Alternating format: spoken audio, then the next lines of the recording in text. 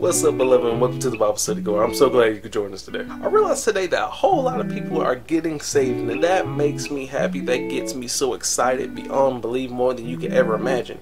But what I also realized is that a whole lot of people are getting saved without given the proper tools or given the proper instruction on what they need to do next, or the next steps that need to be taken. A lot of people are leading people to Christ, and they're telling people about Christ, but they're not really telling them what they need to do after they have accepted Christ into their lives. So today we are basically going to be doing a study on I'm saved, what do I need to do now? We're basically going to explore what the Bible says about what needs to happen next now that you have received salvation. But before we do get started, I just want to add this one thing in there. If you have received salvation, you're new to the faith, you have accepted Christ, welcome to the family.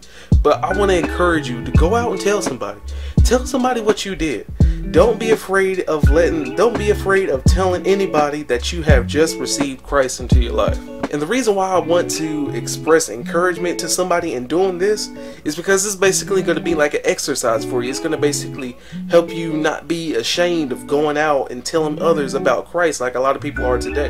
Just one more thing. I'd like to say thank you to all of our subscribers, everyone that tunes in and listens to the Bible Study Corner. And if you tuned in, you love our messages, you like what you hear, I just want to encourage you to, feel free to like, comment, subscribe to any of our social media pages or posts.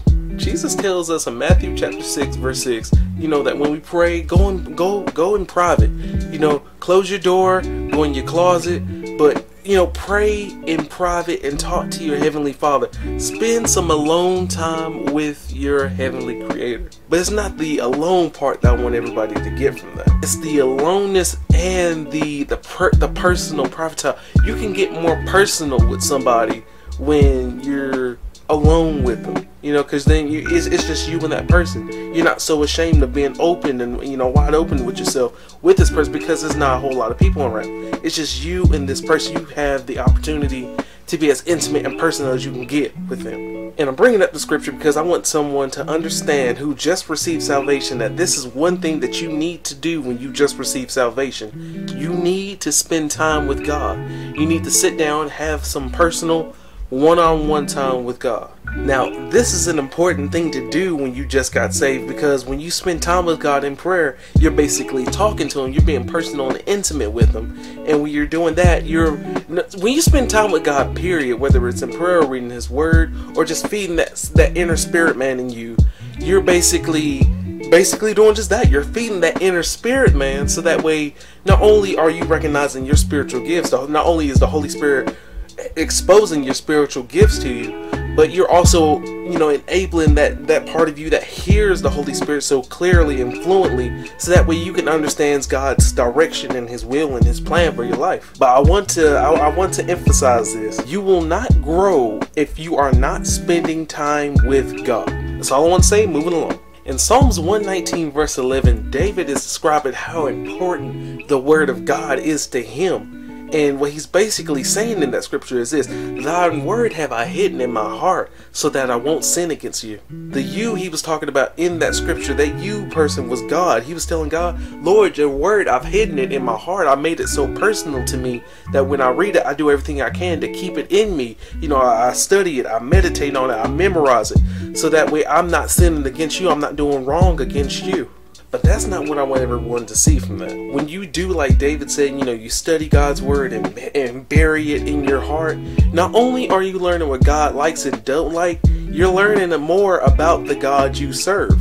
Also, when you study God's word and find out what it says, you're also learning the purpose of Jesus Christ in your life. The other important part of studying God's word when you just receive salvation is that when you study the word of God, it teaches you and gives you guidance on how to live a successful Christian life. And by success, I'm not talking about, wealth. I'm not talking about finances. I'm not talking about the things that you get. I'm talking about the intangible things. I'm talking about when God can look at you and say, I'm pleased with you.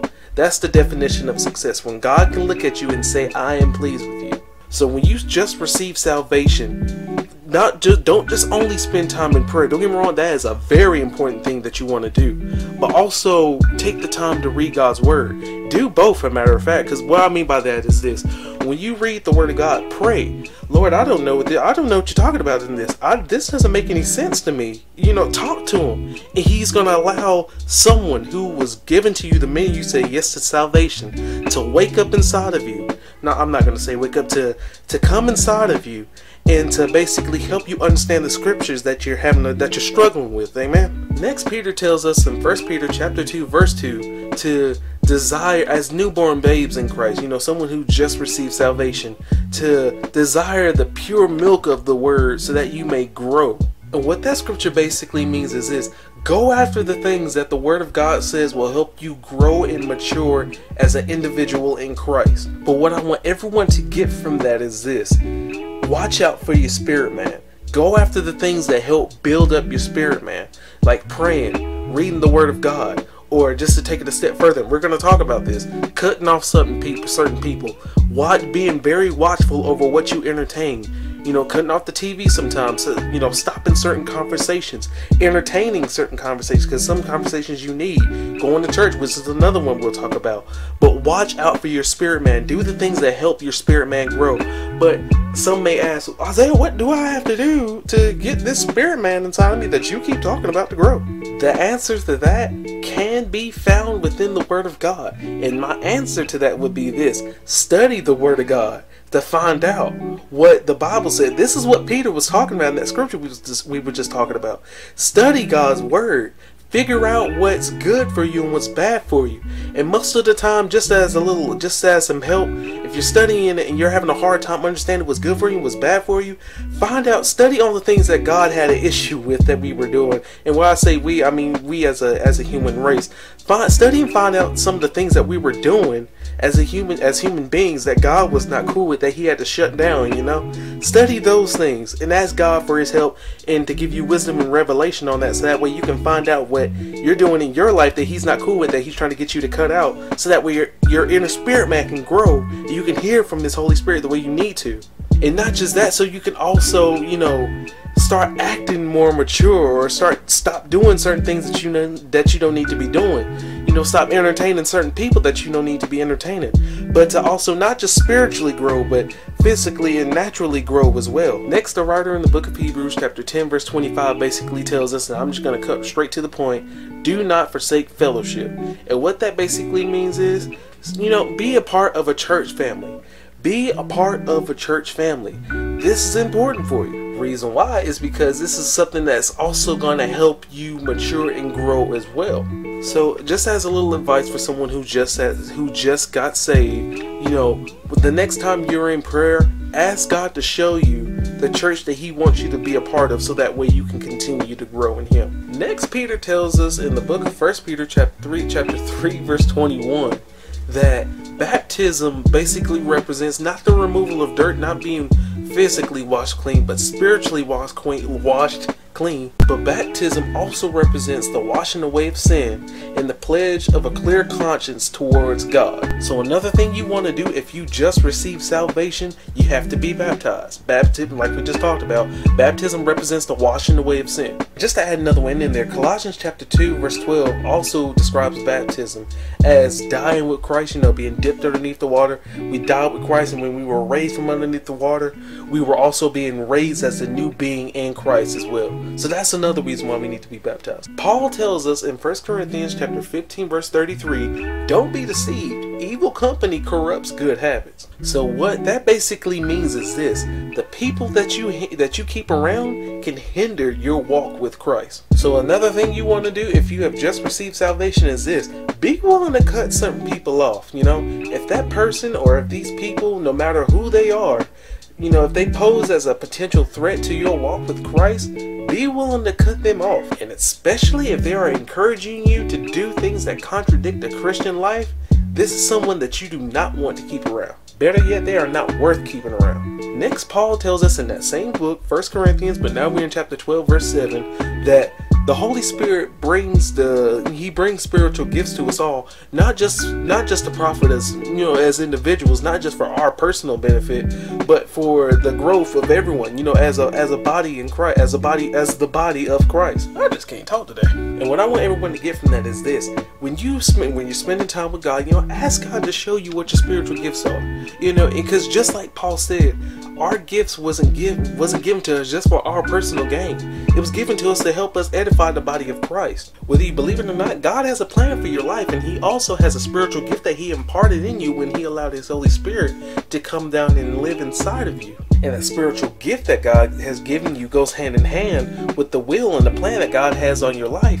Because that when you use that spiritual gift, and when you discover what God's plan is for your life, what His will is for your life, that gift is going to help you thrive in that area that God needs you to be in. But also keep in mind, though, like I just said, it's not just for your benefit. This is to also help grow and edify the body of Christ. And keep in mind, when I say the body of Christ, I don't just mean your local church, that church down the street. I'm talking about every Christian all over the world. Every person that proclaims the Lord Jesus Christ is a member of the body of Christ. And when you utilize that gift that God has placed in your life, and you discover and walk in His will and His plan for your life, He will use both to edify the body of Christ. Finally, Jesus tells us in the book of Mark chapter 16 verse 15 to go out into all the world and to preach the good news to every living creature. Go out and tell somebody about Christ. You may not experience a whole lot of people wanting to be willing to receive salvation, but your job is just as simple as this. Go talk to somebody about Jesus.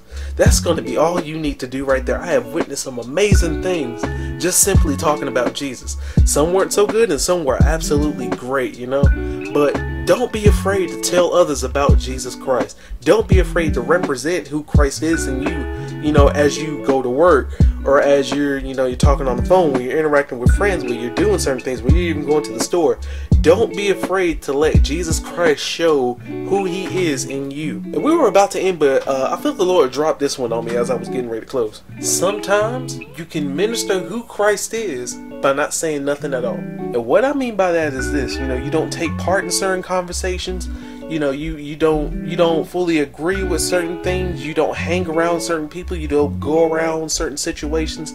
You minister who Christ is by not saying nothing at all. Oftentimes when I'm at work and people they'll start having these conversations, very sexual, vulgar and all this other stuff.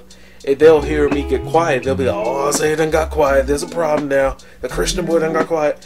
And guess what? They're just gonna have to feel that way, because it's not me convicting them. It's the Holy Spirit inside of me convicting them that, hey, you need to be born again too, bro. But other than that, don't be afraid. Don't let the enemy keep you quiet from talking about Christ. Talk about Christ, whether people want to hear it or not. Talk about Him. And I just want to end by saying this. This whole thing is basically a cycle. As you're born again, after you're born again, you start spending time with God, you're reading His Word, cutting certain people off, you get baptized, you join the church, you do all the things that we talked about in this Bible study. And after you grow in these areas and after you mature, you go out there and you hopefully lead someone else to Christ, and then that person does it. That person grows and they do it for somebody else. It continues to grow, and we continue to do this. And as we continue to do this as a body, the whole body and a whole, as a body of Christ, we grow. We grow in numbers and we grow strong. We do it better when we do it together. Well, dear friends, that is the end of our Bible study. It has been a pleasure studying and learning the Word of God with y'all.